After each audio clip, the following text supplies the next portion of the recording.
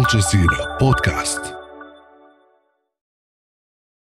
Hi there, Malika Bilal here, host of The Take.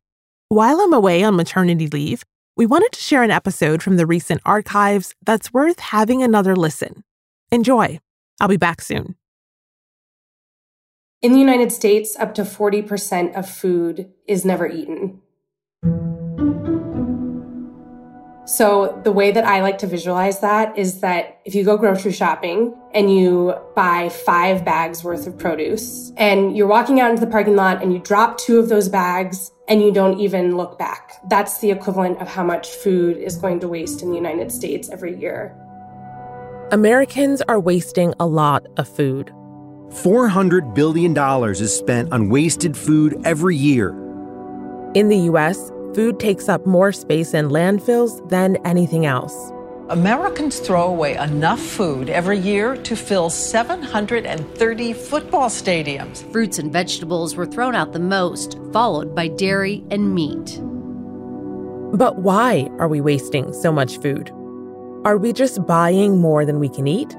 Or is the problem bigger than what's in our shopping carts? I'm Malika Bilal, and this is The Take.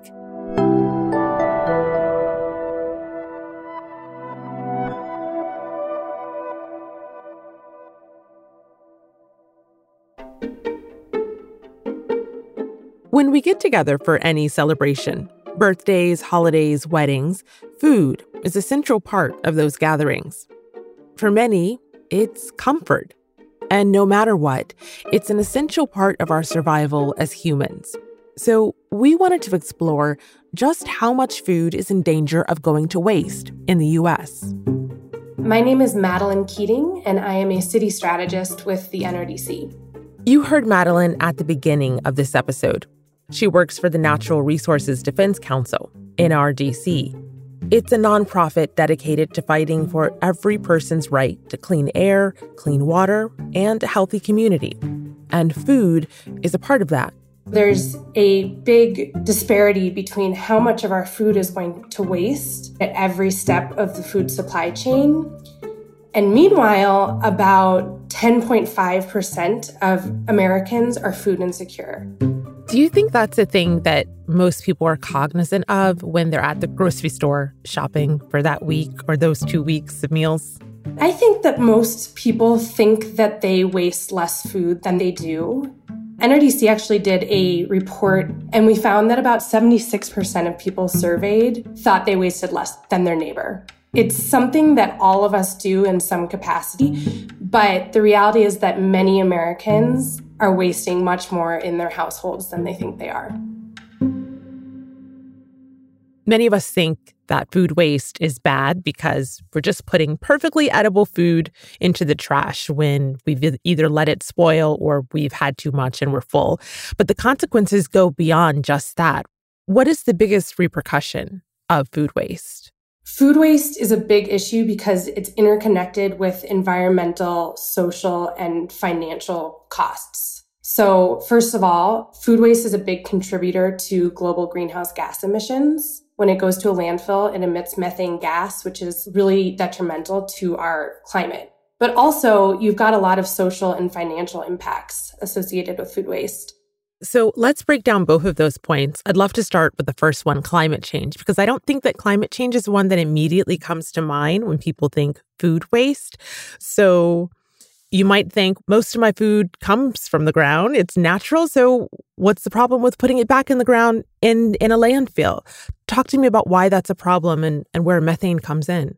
Yeah, that's a great question. It's really important to talk about because a lot of times when people think about climate change, they want to talk about transportation and energy efficient buildings and renewable energy. And those things are all really important, but our food system plays a big role in greenhouse gas emissions. Ultimately, if food ends up in a landfill, it's not breaking down into a nutrient-dense amendment, say compost. It's actually rotting and releasing methane gas, which is what happens when food doesn't have access to oxygen. And methane gas is about 80 times more potent than CO2. It's a massive part of our greenhouse gas emission problem. The other thing about landfills is that also incinerators. So incinerators are when you actually go burn the trash. And about 80% of landfills and incinerators are actually located on indigenous lands or in communities of color. So they're disproportionately polluting those communities, which really makes it an equity issue as well. And then on the second point about the cost of food waste, can you break down what those costs look like? So are we talking about the cost of going to the grocery store, spending X amount of money and not eating that food? Is that simply it, or is it more? It's more than that. So when you think about those 2 bags that you left in the parking lot, all of the food that's in there was grown and planted and transported and processed and sold. There's costs that go into every single part of that system. So on the farm, a lot of food can't even be harvested, and those are called farm losses. And so the farm is taking a hit. When it's transported and food is having to get transported from across the country, a lot of that food might spoil, and that is a cost. You're also paying for the transportation costs. You've got the land that is growing food that is going to waste. Actually, the EPA recently released a report saying that the agricultural land going to food that is going to waste is about the size of California and New York combined. Wow. Some estimates show food waste costs the United States about $408 billion per year. So billions of dollars of perfectly edible food going in the trash. Good nutritional surplus food is going in the trash instead of on the plates of people that need it. And that's not to say that rescuing that surplus food is a solution to hunger and the underlying causes of food insecurity. But redirecting good food is a really important step in emergency food assistance for people who need it.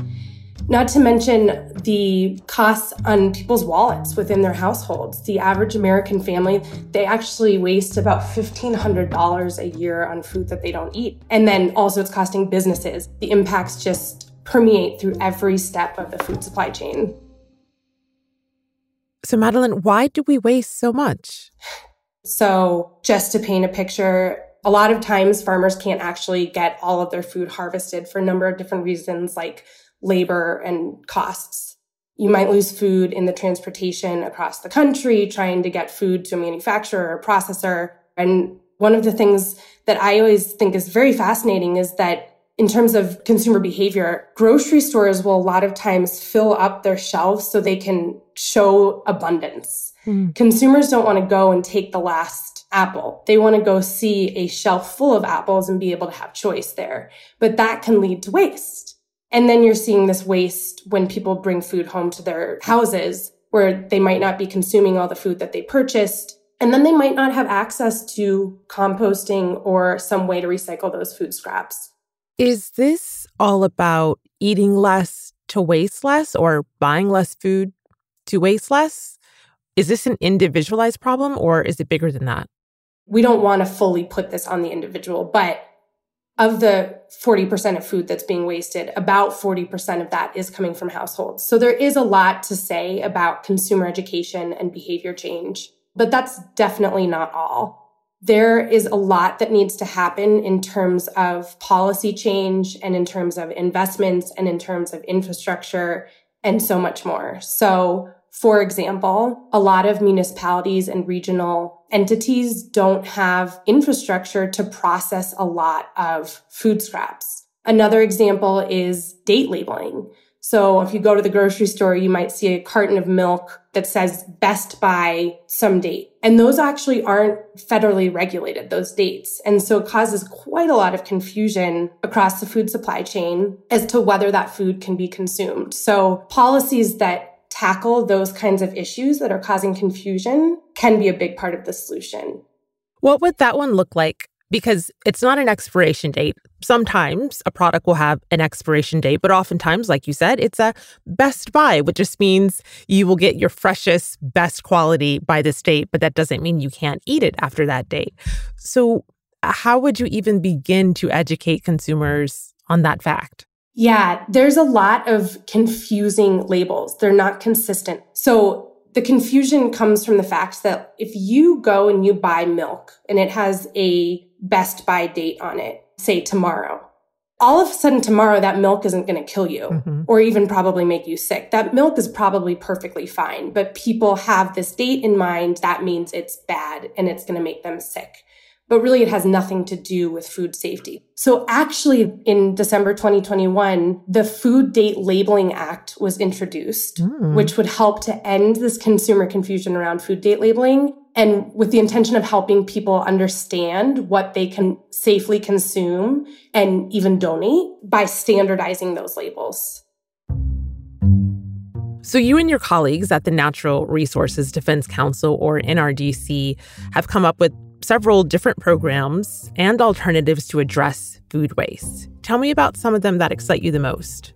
So we're doing quite a lot. The NRDC, in partnership with the Harvard Food Law and Policy Clinic, ReFed, and the World Wildlife Fund, in April 2021, released the U.S. Food Loss, Waste, and Action Plan to really outline the federal leadership that is needed to achieve our national food waste reduction goal. And our national food waste reduction goal is with the EPA, and it's a 50% reduction in food waste by 2030. So it includes things like investing in infrastructure to measure, rescue, recycle, and prevent organic waste from entering landfills and incinerators. It includes expanding incentives to really operationalize surplus food donation and strengthen regional supply chains. Madeline says that if supply chains are tightened by making them more regionally based, so food doesn't have to be transported longer distances, then they'll be stronger. And that will help stop disruption in the food system when events like pandemics or natural disasters happen. The action plan also gets at this piece of household food waste and behavior change by encouraging the federal government to adopt some sort of consumer education campaign. And it also includes a national date labeling standard. We're also excited to see states taking a leading role on food waste reduction. This year, Maryland became the 9th state to pass some version of an organics ban from the landfill, which is a really great way to ensure that businesses and residents are getting up to speed with not sending food to the landfill.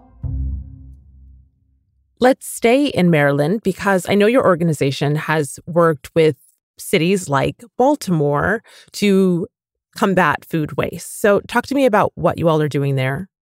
So another part of our work to reduce food waste is identifying cities and regions as key partners in driving down food waste, since it's a very localized problem. So we've created the Food Matters Regional Initiative, which works with 15 cities in 3 different regions to build programs and policies in partnership with city teams to drive down food waste. And Baltimore is one of our participants in that project. Baltimore creates 430,000 tons of trash every year, and the majority of this waste is incinerated. Also, 1 in 4 Baltimore residents lives with limited access to healthy foods. But the city wants to change its relationship with food waste. My name is Kristen Oldendorf, and I'm Chief of the Office of Waste Diversion for Department of Public Works, Bureau of Solid Waste for Baltimore City. Kristen told us that since 2016, the Baltimore Office of Sustainability has been working with stakeholders around the city to reduce food waste. So in this work, we're really trying to look holistically at food waste. We've done some work with the Maryland Food Bank and actually created a food rescue assessment. And we've also worked with the Baltimore City Health Department and health inspectors so that they can be informed about opportunities to donate food and can inform businesses that they interact with about those opportunities for food donation. But the city is also clear in its role to reduce waste. Baltimore City currently sends the trash it collects to either the city-owned landfill or to a privately owned waste-to-energy facility. And our goal is to reduce the amount of waste that we're sending to those facilities and really increase our waste diversion and waste reduction. And in 2021, Baltimore started a program where food scraps from residents can be composted. We opened up food scrap drop-off locations at our 5 residential drop-off centers, and those locations have collected 25,500 pounds of food scraps that have gone to be composted. Composting has become a goal for the city government. They've offered free workshops to residents to teach them how to do it and ramp up community composting at community gardens. But composting has also become a source of employment for others.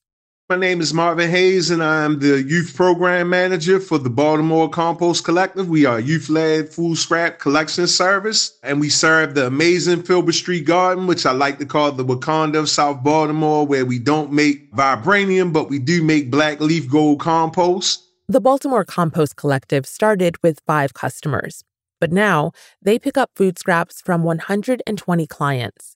We are on a mission to starve the incinerator and feed the soil and feed the community. So we pick up food scraps and we bring it back to the garden. We process them through a process called composting, and we make soil enhancer for our residents who rent 47 raised beds at the garden, who live in a food insecure, food apartheid neighborhood. Marvin calls himself an environmental justice leader. And through the Compost Collective, he's been hiring high school students to collect food scraps and compost them. I'm a compost fever long hauler. I've been educating Baltimore City, causing a composting pandemic. The only true way to zero waste is through education. Would I tell you 6 years ago that I would have worms in my basement, doing vermiculture, having them eat my food scraps, telling my buddies to please, all of your food scraps into my worm bin? But it's because I was educated. So it's my due diligence to educate Baltimore City about composting and where your trash goes and how it affects the people in those areas. They put incinerators and landfills in poor neighborhoods, but the wind doesn't segregate or discriminate. So we're all breathing in bad air. So, Madeline, from the local level to the national level, I know that your organization is also pushing the federal government to address this problem. So, what is the U.S. government doing to tackle emissions from food waste? Estimates suggest that about 8 to 10% of global greenhouse gas emissions are associated with food that's not consumed. A lot of those greenhouse gas emissions are methane. So in response to that, the White House Office of Domestic Climate Policy drafted the U.S. Methane Emissions Reduction Action Plan, which is a plan that outlines key steps to cut pollution and consumer costs specifically from methane. And food waste reduction and keeping methane emitting materials out of our landfills is a key strategy identified in that U.S. Methane Emissions Reduction Action Plan. The U.S. EPA is also paying attention. They recently published a quantitative report underscoring the importance of reducing food waste to address climate change. Of note, the report found that food waste has the greenhouse gas equivalent of more than 42 coal-fired power plants. That's a significant number. And so these plans and these reports by the federal government are just really good to see because it means that they're starting to pay more attention to this issue. I asked Madeline what advice she would give people when they're preparing to host friends and family at home or when they go out to restaurants and maybe wonder if they should order more food. Just think about where the food that you're purchasing is coming from and think about whether you think you're going to be able to consume it. Because if you can't consume it, there are other people that can. And that food shouldn't go to waste. So if you go to a restaurant or your eyes are a bit bigger than your stomach, take those leftovers home and eat them. If you go to the grocery store and you're planning a big feast, make a list in advance and be intentional and mindful about your purchases. NRDC actually has an amazing resource. It's called SaveTheFood.com. And we have a tool called the Guestimator. And you can actually go in and say, I've got 5 guests. One of them doesn't eat a lot. One of them eats a lot. And I want this many meals of leftovers. And it'll give you an idea of exactly how much food you can eat. It's an amazing resource. I use it all the time. I love that. I can't wait to play with it. We will post a link on our social feeds at AJ The Take. Madeline Keating, thank you so much for taking the time to talk to me. Yeah, it's been an absolute pleasure. Thank you so much for having me. And that's The Take. This episode was updated by Ney Alvarez. The original production team was Alexandra Locke, Priyanka Tilve, Nagin Oliai, Ruby Zaman, Amy Walters, Ney Alvarez, Tom Fenton, Stacey Samuel, and me, Malika Bilal. Alex Roldan is our sound designer. Aya Al-Milaik and Adam Abou-Gad are our engagement producers. We'll be back.